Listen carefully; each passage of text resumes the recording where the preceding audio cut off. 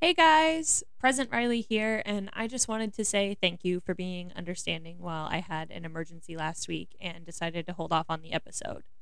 If you're listening to this out of sequence, you might be completely confused, so just disregard and take the kind sentiment. But things have settled down a lot for me now. Thank you to everyone who reached out. I haven't even gotten back with all of you yet. Things have been crazy. But I genuinely love you all so deeply. Thank you for your love and your support, just in general.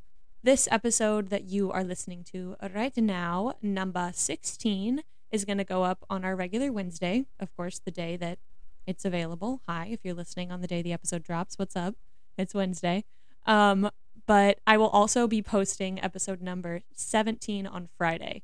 So enjoy this one, and then we're going to get back on schedule with a double dose of Know It All. Yes, you lucky duckies. Just 2 days later. We're going to have double episodes this week. Okay? So I'll see you again then, but back to the past version of me.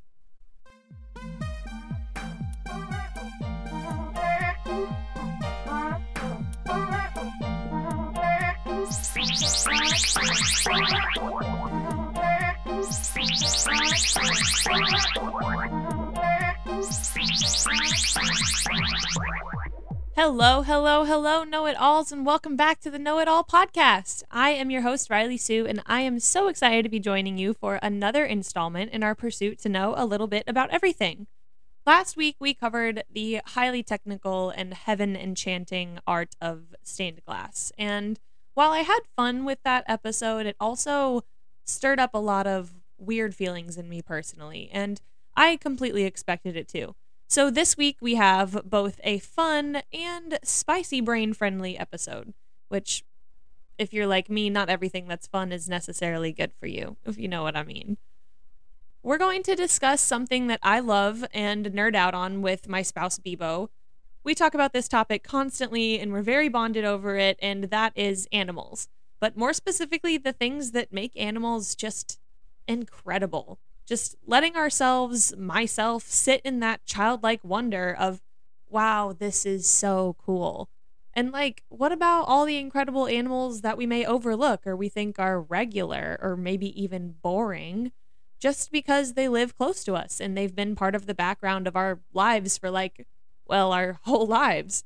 Those animals are just as interesting and as cool as those that live thousands of miles away. And today I'm going to prove it. I'm going to sit here, and if it pleases the court, I'm going to tell you just how cool the many backyard mammals we have in North America are. I'm going to defend the case of cool critters versus the common culture.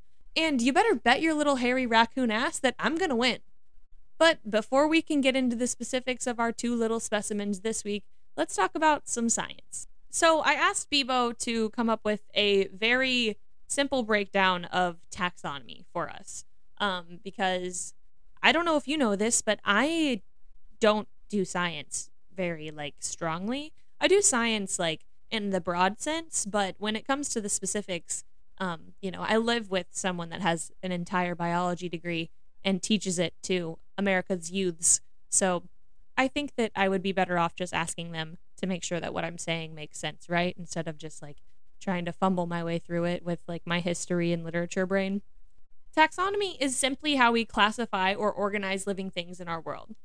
So if you were to take a guess as to how things are organized, you would probably assume that things that appear related are related. And that's very true. Organisms that have more characteristics in common, whether those are visual or behavioral, they are going to be more closely related. And when classifying an organism, we place it into 7 groups, starting with the most general and ending up with the most specific. So Bebo says that the easiest way to picture this is to think about Russian nesting dolls. The biggest doll that you start out with, the group with the least amount of similarities, is your kingdom. And then the smallest doll that you end up with is the species. And between there, the 7 groups are kingdom, phylum, class, order, family, genus, and, of course, species. A super simple example would be human beings. So we're in the animal or Animalia kingdom, the Chordata phylum, the mammal class, the primate order, the Hominidae family, the Homo genus, and the sapien species. And that's where we get the name Homo sapiens. That's our scientific name if you didn't know. And all of that may seem like complete nonsense, but like most science, it is just nonsense that we've made up to help us make order of the world around us. And, the way that we can kind of think about this is that an alien may have a completely different classification system, and they might classify us human beings as complete fucking idiots. I mean, they might think that we're great too. We honestly don't know. It's all just a system to make sense of a thing. And like everything else in the world and everything else in science, it was made up. So take it or leave it. That's how it works. I'm going to touch on taxonomy a few different times while I'm talking about our two backyard mammalians today. So I just want you to know what I mean whenever I'm talking about, their genus or things moving around within genuses, genie. I don't know. Anyway, we're doing raccoons and possums today, y'all. Let's get into the stuff I do know about. So leading us off between the two is going to be the Virginia opossum, the northernmost marsupial in the world. Opportunist, a big bumbling house cat with extra sharp teeth. The possum. I'm just going to call them possums from here on out because I'm from the Midwest, I'm from Missouri, and we say possum, not opossum, so it sounds inherently more correct to me, and it feels physically wrong to say opossum. I can't. I'm not going to be able to do it for the whole, hour and a half that I'm sitting here recording. But there are many varieties of possums around the world, and they're actually the largest order of marsupials, containing 93 species and 18 genera. Genera, that's the word. That's what it is. It's not genie, whatever. It's genera. Again, shout out to Bebo for helping us understand all these words. The Virginia possum is the original animal to carry the name opossum, a word which comes from the Algonquin word wapothmwa, meaning white animal. And Virginia possum's ancestors evolved in South America, spreading into North America as part of the Great American Interchange, which I just learned about while researching for this episode, and it is wildly fucking cool. But it occurred mainly after the formation of the Isthmus of Panama around 3 million years ago, and Diphydelphis virginiana, which is the Virginia possum, was apparently one of the later migrants, entering North America around 0.8 million years ago. It's now found throughout Central America and North America from Costa Rica to southern Ontario, and it's actively expanding its range northward, northwesternly, and northeasterly at a significant pace. Possums are just bleeding into every corner of the continent. Like, as we speak, they are on the rise. Its range pre-European settlement, though, was much smaller. Only as far north as Maryland, as far south as Illinois, and as far east as maybe Kansas, but that would be pushing it. The clearing of forests for settlement in all of these areas and beyond allowed for the possum to move northward at a very significant pace. And now, of course, urbanization and the abundance of resources that come with it has allowed possums to just grow and move their range at a rapid pace. Which, actually, now that I think about it, I don't really see a problem with. Because if they have the ability, why not let that possum go chase his dream in the city? Let him hit it big. I want to see his name in lights. Clearing of forest, urbanization, and big city dreams aside, though, one of the main things that really has helped possums to expand their range has been the elimination of predators all across the continent. Really think about what in your neighborhood could beat a possum besides you or your dog. Your house cat's not taking a possum down. Not going to happen. I genuinely don't think that there is a common predator within a suburban area that would beat out a possum.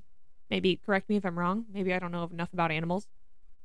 Up until the 60s, areas like Rhode Island and the Waterloo region of southern Ontario rarely had sightings of possums, but now they have them regularly and almost in abundance. Some people speculate that this is because of global warming causing winters to be warmer, and some other people speculate that the expansion into Ontario has mostly just been caused by possums accidentally being transferred across the St. Lawrence, Detroit, and St. Clair rivers by motor vehicles or on trains that they might have climbed upon. I kind of prefer this idea, little hobo possums with little knapsacks and dreams playing the banjo, eating beans from a tin, chasing their big city dream. Like I said, I think that's my personal possum archetype, is the hobo possum, because personal disclosure, I've been obsessed with hobos since I was a kid. If you know my mother, you could ask her and she'd tell you that anytime I saw an old man wearing a plaid shirt and alone in public between the ages of I think 3 and 4, I was like, hey, Mom, is that guy a hobo? My grandfather included, my beloved grandfather included. I was like, Mommy, is Papa a hobo? Yeah. So I think the possum hobo, the hobo possum, is my preferred possum archetype. And they're tiny little knapsacks, though. They can't fit winter coats, so they don't live very far north into Canada. They're not adapted for cold winters and heavy snows. So they only really live in the southern parts of the lower provinces.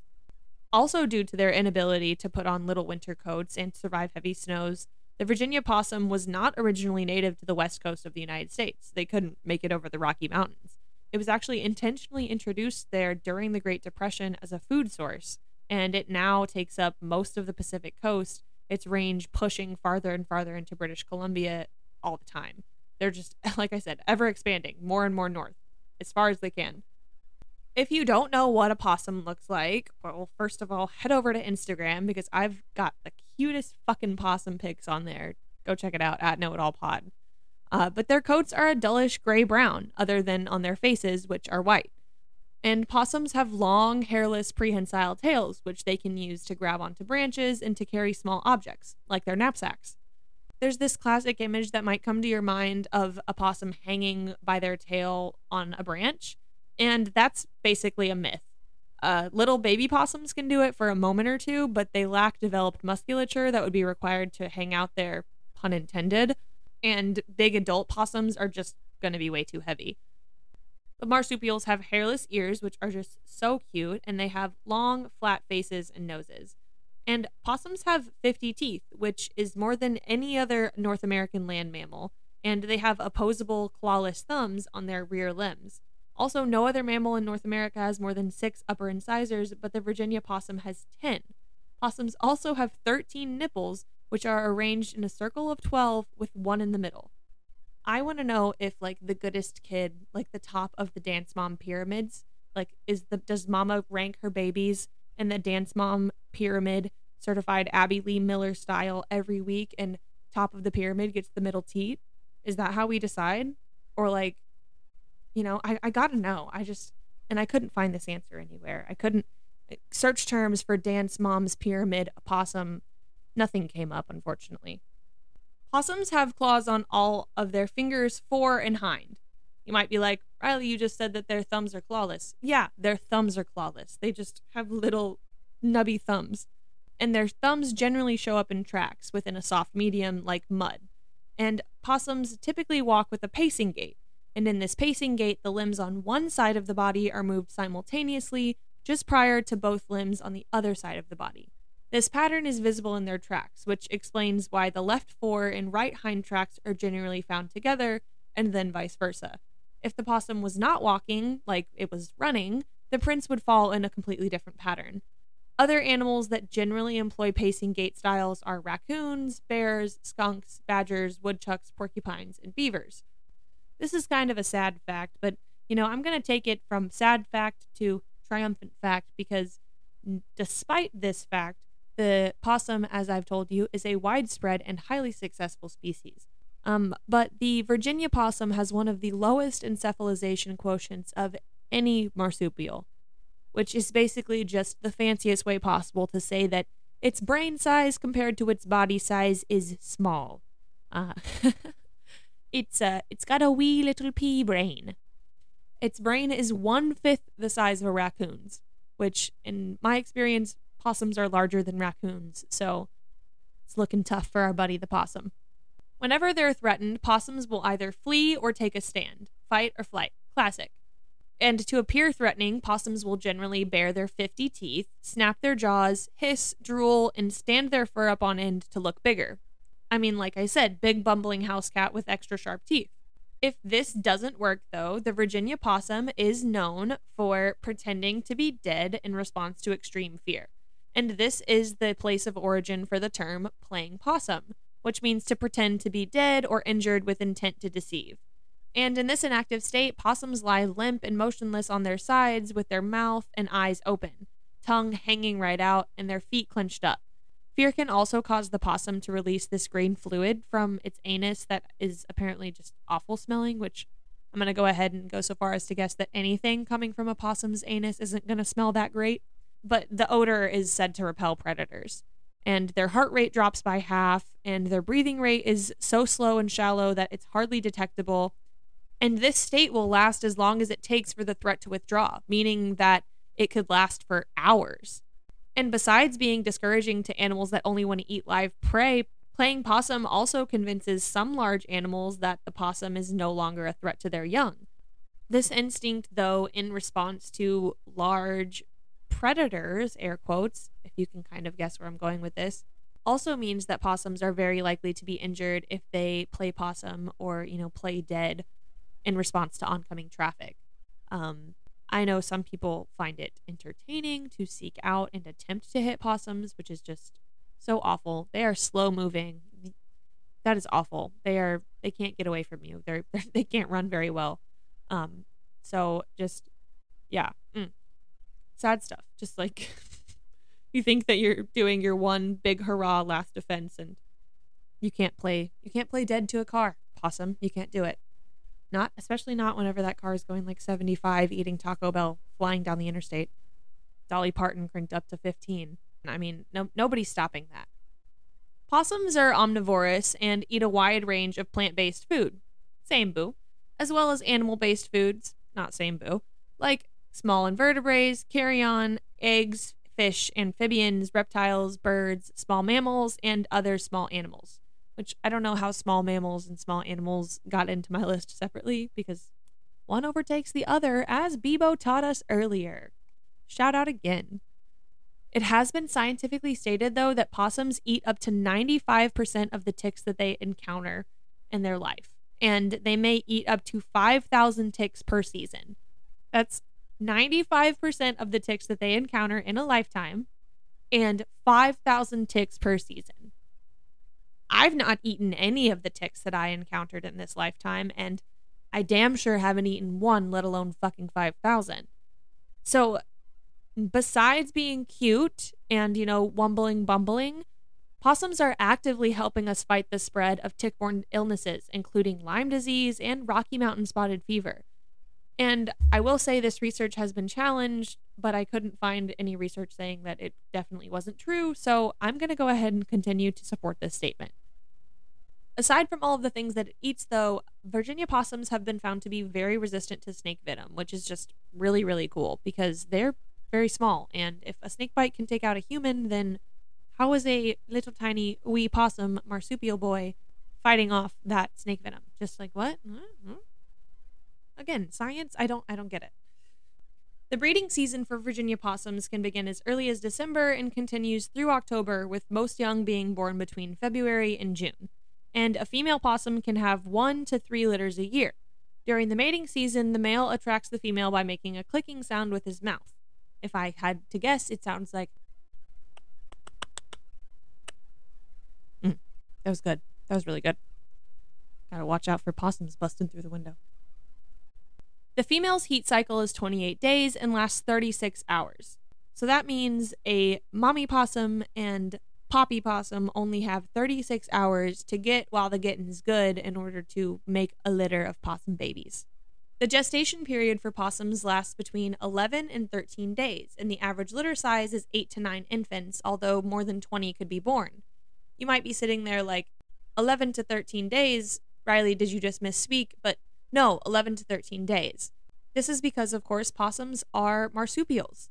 So whenever their offspring are born, their newborns are about the size of a honeybee. And once delivered through the median vagina or central birth canal, newborn possums climb up their mother into the female possum's pouch and latch onto one of her 13 teats. Just like a kangaroo, just like the panda bear, just like the koala, just like any other marsupial that you can think of off the top of your head. Incredible stuff. Actually, I learned this while researching this episode. Pandas are not marsupials. They are actually real standard bears. And they're actually a living fossil of bears. They're the oldest basal member of the Ursidae. I don't know. This isn't an episode about bears, but they're the oldest member of that. So they climb into the pouch and they latch onto the teat, and the young will remain latched onto that teat for 2 months and stay in the pouch for 2.5 months. The young will then climb out of the pouch onto the mother's back, where she's going to carry them around for the remainder of their time together. And it's during this time that the young will learn survival skills, they'll learn how to hunt, and they'll leave their mother at about 4 or 5 months old. Again, check out Instagram for adorable little jelly bean looking baby possums, all the way up to baby possums on a mama's back. So freaking cute. Switching to things that maybe aren't so cute. Like all female marsupials, the female reproductive system of possums is bifid, meaning that they have 2 lateral vagina, uteri, and ovaries. The male's penis is also bifid, meaning that it has 2 heads. It's very pointy. It looks like almost like a snake's tongue, like a poker, like a fire poker or something. Not inviting. I guess that's why they only give them 36 hours to get it done, right? Like, get in and get out and get on your way. Otherwise, get that thing away from me. Like I mentioned a little bit whenever I talked about possums on the West Coast, the possum was once a favorite game animal in the United States, and particularly in the South, where you can find a lot of folklore and a lot of recipes relating to the possum. History on the consumption of possums is preserved by recipes online and in older cookbooks, and I actually found a recipe through the Library of Congress that I want to share with you. So our first direction is clean like a pig. Scrape, not skin it. Okay, I don't really know. You've kind of already lost me, but we'll keep going. Chop the liver fine, mix with breadcrumbs, chopped onion, parsley, with pepper and salt. Bind with a beaten egg and stuff the body with it. While I'm disturbed, my first question is, does a single liver truly fill up the entire cavity of a creature? I don't eat meat, so I need that one really genuinely explained to me. Sew up, roast, and baste with salt and water. So far our seasonings are parsley, salt, and pepper. Not looking good. In order to make it crisp, rub it with a rag dipped in its own grease. That was a full-bodied chill that you just got on audio. Serve with the gravy made of browned flour. I don't know why we have... The sentence says, I'll read it again. Serve with the gravy made of browned flour. Is that like the girl with the dragon tattoo? Like, do I have to read a 3-book series to figure out who that is? I didn't actually read that, so I'm sorry if I am offending any girl with dragon tattoo. I guess girls with dragon tattoos out there. I don't know what your fans are called. Serve it whole on a platter and put a baked apple in its mouth. It is very nice stuffed with apples, peeled and sliced. Possum may also be made into a very palatable stew. None of this sounds palatable, dear author, Miss Owens, but thank you. I appreciate that. If you would like to read that on your own without my interjected commentary, don't know why you would, but that'll be on Instagram too. Go ahead and check that out. So as that shows, the traditional method of preparing is baking, and sometimes you can put it in a pie or pastry, or even a stew, like she said, though now possum pie most often refers to a sweet confection that has no meat of any kind, let alone possum meat.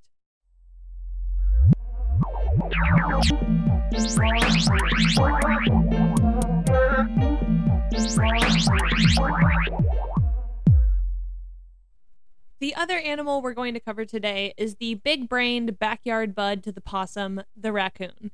You know the ones, very dexterous little forepaws, black mask across their eyes, ringed tail, the creature native to North America and your trash bins that's highly intelligent, nocturnal, and omnivorous. And not to mention fucking adorable. So the original habitats for the raccoon are deciduous and mixed forests, but due to their adaptability, they, much like the possum, have extended their range to mountainous areas, coastal marshes, and urban areas. Truly a mixed bag, there are some homeowners that consider raccoons to be pests, while other people try to keep them in their homes as pets. Unlike the possum, though, because of deliberate introductions and escapes in the mid-20th century, raccoons are also distributed across Central Europe, the Caucasus, and Japan. Its name varies from raccoon, common raccoon, North American raccoon, and simply northern raccoon, but I'm just going to say raccoon for simplicity's sake. In various North American native languages, the source of the animal's name comes from its ability to use its hands, and the word raccoon was adopted into English from the native Powhatan term meaning animal that scratches with its hands. John Smith recorded it on his list of Powhatan words as Arufcan, and William Strachey recorded it as a Rathcone. It's also been identified as a reflex of the Proto-Algonquin root Arathcunum, meaning the one who rubs, scrubs, and scratches with its hands. In Mexican Spanish, the raccoon is called mapache, derived from the Nahuatl Mapachtli of the Aztecs, meaning the one who takes everything in its hands. Its Latin name originally means before dog washer, and the animal's observed habit of washing or dousing, which I'm going to really get into later, is the source of its name in many, many other languages. For example, in French, its name, raton laveur, means washing rat. In the first few decades after raccoons had their introduction to members of the Columbus expeditions, who were the first Europeans to leave a written record about the species, taxonomists thought that raccoons were related to many different things, including dogs, cats, badgers, and particularly bears. Carl Linnaeus, who is the father of modern taxonomy, placed the raccoon in the genus Ursus. First as Ursus cauda elongata, meaning long-tailed bear, then as Ursus loder, meaning washer bear. Ursus is the genus for bears. I was trying to come up with that earlier when I was talking about pandas. But in 1780, Gottlieb Conrad Christian Storr placed the raccoon in its own genus, Procyon, which can be translated as either before the dog or dog-like. Similar tooth and skull structure suggests that procyonids and weasels share a common ancestor, but molecular analysis has indicated that there's a closer relationship between raccoons and bears. So, Daddy Charles Linnaeus was correct. And unlike other procyonids, like the crab-eating raccoon, the ancestors of the common raccoon left tropical and subtropical areas to migrate further north about 2.5 million years ago. The most recent ancestor for the common raccoon was likely Procyon rexroadnus, a large raccoon from the Rex Road Formation characterized by its narrow back teeth and large lower jaw. If you're like, oh my god, so many raccoons, I can't keep up, well, that's because as of 2005, Mammal Species of the World has recognized 22 subspecies of raccoons. The 4 smallest of the raccoon subspecies, with a typical weight between 4 and 6 pounds, live along the southern coast of Florida and on the adjacent islands. Most of the other subspecies differ only slightly from each other in coat color, size, and other physical characteristics. The 2 most widespread subspecies are the eastern raccoon and the upper Mississippi Valley raccoon, and both share a comparatively dark coat with long hairs, but the upper Mississippi Valley raccoon is larger than the eastern raccoon. The eastern raccoon has a range in all U.S. states and Canadian provinces to the north of South Carolina and Tennessee. The adjacent range of the upper Mississippi Valley raccoon covers all U.S. states and Canadian provinces to the north of Louisiana, Texas, and New Mexico. The body weight of an adult raccoon varies greatly with habitat, which makes the raccoon one of the most variably sized mammals. It can range from 4.4 to 57.3 pounds, but it's typically between 11 and 26 pounds. The smallest specimens live in southern Florida, while those near the northern limits of the raccoon's range tend to be the largest. And this is an example of what's called Bergmann's rule, that widespread subspecies of an animal will exhibit larger sizes in colder climates and smaller sizes in warmer ones. The largest recorded wild raccoon weighed 63 pounds and measured 55 inches in total length. By far the largest size recorded for a procyanid. Easily. And also imagine that. 63 pounds. Taking it back to the cryptids episode, that's bigger than the frogman. No? That's, what did we say? That was 3rd grader size? That's a 3rd grader as a raccoon. Woo! As a raccoon? Could you imagine going out? You walk out of your house. You've got some garbage in your hand. You flip on the outside light. You turn the corner. You notice that the bin's lid is just a little ajar, but you're like, maybe there's something stuck under there, Maybe my partner threw something out earlier that just didn't make it all the way in. You flip the lid up, and there is a little 3rd grader in there just going ham, going hard on the crumbs from your box of Lucky Charms, just you shine your light on it, you jump back, oh my god, no thank you.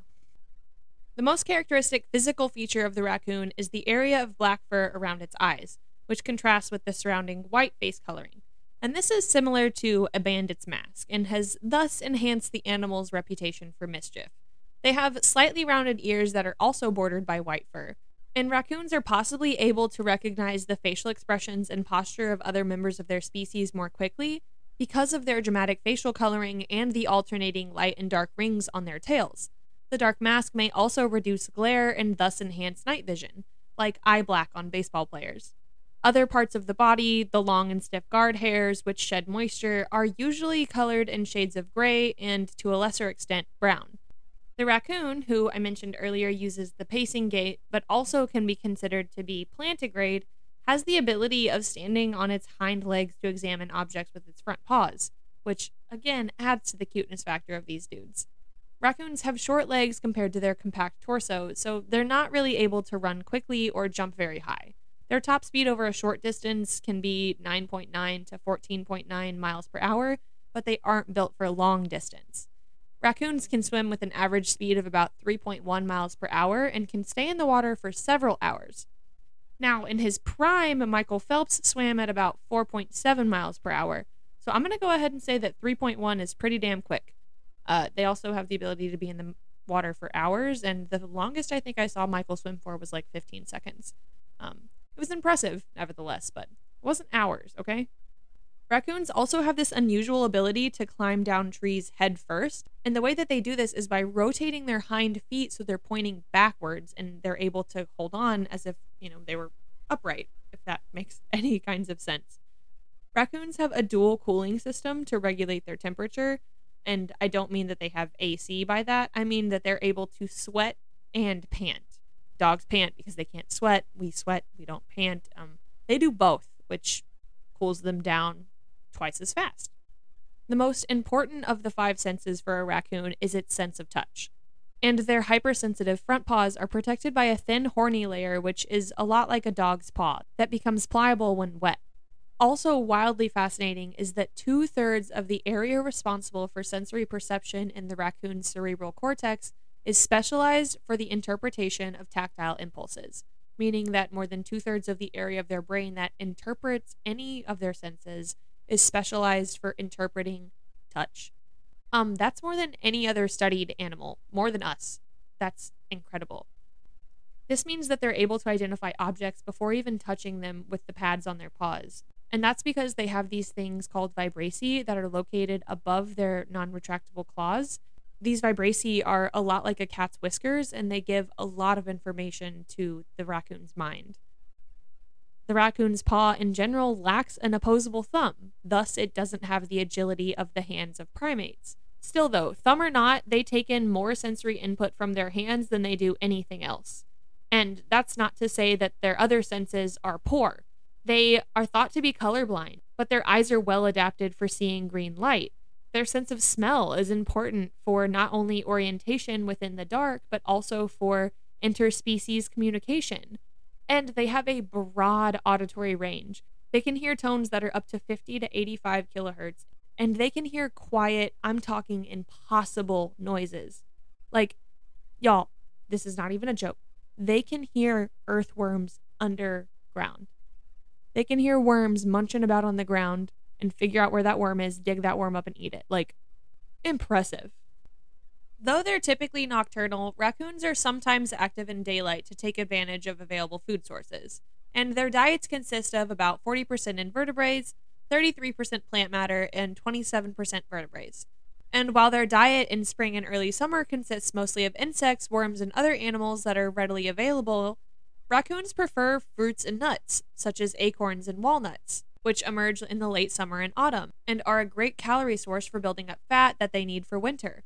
And when food is plentiful, raccoons have strong individual preferences for specific foods. They have favorites just like you and I. One aspect of raccoon behavior that is so well known that it even gives the raccoon its name is dowsing. In the wild, raccoons often dabble for underwater food near the shoreline. They often pick up the food item with their front paws to examine it, and they'll rub the item, sometimes to remove unwanted parts. And this gives the appearance of the raccoon washing the food. The tactile sensitivity of the raccoon's paws is increased if this rubbing action is performed underwater, since the water softens that hard, horny layer covering their paws.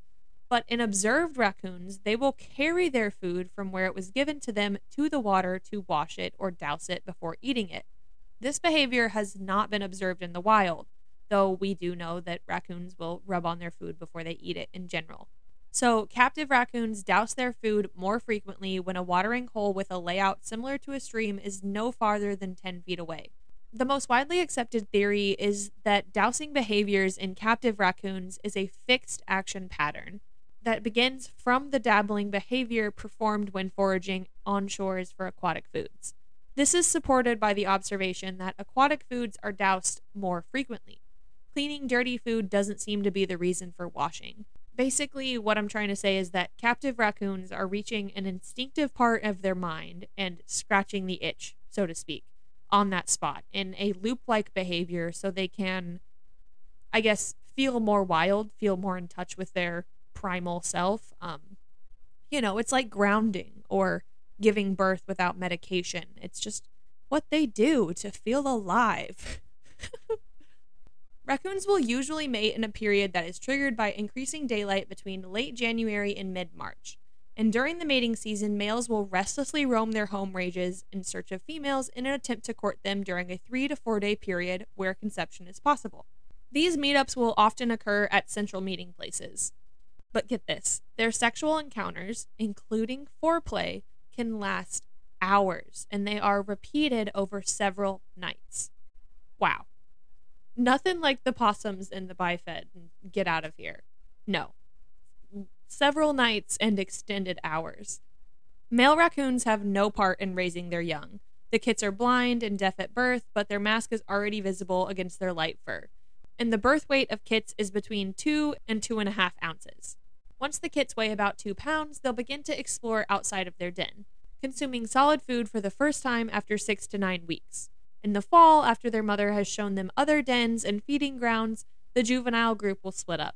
Captive raccoons have been known to live for more than 20 years. However, the species' life expectancy in the wild is only 1.8 to 3.1 years, depending on the local conditions such as traffic volume, hunting, and weather severity. It's not unusual for only half of the young born in 1 year to survive to a full year, and the most frequent natural cause of death in the North American raccoon population is distemper, which can reach epidemic proportions, killing off most of a local raccoon population. The most important natural predators of raccoons are bobcats, coyotes, and great horned owls, the latter mainly preying on young raccoons, but capable of killing adults in some cases. Of course, like most wild animals, raccoons can carry rabies, which is a lethal disease caused by the neurotropic rabies virus that is carried in the saliva and transmitted via bites. The U.S. Department of Agriculture, as well as local authorities in several U.S. states and Canadian provinces, have developed oral vaccination programs to fight the spread of the disease in endangered populations of raccoons. Only one human fatality has ever been reported after transmission of the rabies virus strain commonly known as raccoon rabies, and that man died in 2003 after 14 days in the hospital, and he'd been getting progressively sicker at home days before that. Among the main symptoms for rabies in raccoons are generally sickly appearance, impaired mobility, abnormal vocalization, and aggressiveness. There could be no visible signs at all, though, and most individuals don't show the aggressive behavior that's commonly seen in infected canids. Rabid raccoons will often retire to their dens instead. Organizations like the U.S. Forest Service encourage people to stay away from animals with unusual behavior or appearance and to notify the proper authorities, such as an animal control officer or your local health department. Since healthy animals, especially nursing mothers, will occasionally forage during the day, daylight activity is not a reliable indicator of illness in raccoons. But in general, y'all, if you get bitten by a wild animal or scratched, or you just in general don't feel well, go see a damn doctor. Like, you're not going to get a badge for toughing it out. You're just going to fry your brain from the inside and end up in a body bag. You're better off living and getting to look at adorable photos of raccoons. In Japan, up to 1,500 raccoons were imported as pets after the success of the 1977 anime series Rascal the Raccoon. And in 2004, the descendants of discarded or escaped animals lived in 42 of 47 prefectures. The range of raccoons in the wild in Japan grew to all 47 prefectures in 2008, and it's estimated that raccoons caused 30 million yen of agricultural damage on Hokkaido alone. In Germany, where the raccoon is called the wash bear, meaning literally wash bear or washing bear due to its habit of dowsing, in Germany, 2 pairs of pet raccoons were released into the German countryside at the Edersee Reservoir in the north of Hesse in April of 1934 by a forester. He released them 2 weeks before he got permission to release them from the Prussian hunting office to, quote, enrich the fauna. Several prior attempts to introduce raccoons in Germany had been unsuccessful. A second population was established in Germany in 1945 when 25 raccoons escaped from a fur farm at Wolfshagen, east of Berlin, after an airstrike. The two populations of raccoons in Germany are parasitologically distinguishable. 70% of the raccoons from the Hessian population are infected with a roundworm, but none of the Brandenburgian population is known to have that parasite. In the Hesse region, there were an estimated 285 raccoons in 1956. That number increased to over 20,000 in 1970. In 2008, it was estimated that there were between 200 and 400,000 raccoons in the entirety of Germany. But by 2012, it was estimated that Germany was now home to more than 1 million raccoons. While they were primarily hunted for their fur, raccoons were also a great source of food for Native Americans and early American settlers. And according to Ernest Thompson Seton, young specimens that are killed without a fight are very palatable, whereas old raccoons that are caught after a lengthy battle are going to be inedible. Maybe instead of releasing that putrid thing out their anus, it just bleeds into all of their muscles. I'm not really sure. Again, I don't eat meat. I don't know. I do know, though, that raccoon meat was extensively eaten during the early years of California being a state, where it was sold in the San Francisco market for $1 to $3 a piece. And African American slaves occasionally ate raccoon at Christmas time, but that's not to say that it was a necessarily poor or rural dish. The first edition of The Joy of Cooking, which was released in 1931, contained a recipe for preparing raccoon. And President Calvin Coolidge's pet raccoon, Rebecca, was originally sent to be served at the White House Thanksgiving dinner. And although the idea of eating raccoons may seem repulsive to most mainstream consumers who see them as endearing, cute, or even as vermin, several thousand raccoons are still eaten each year in the United States, primarily in the southern U.S.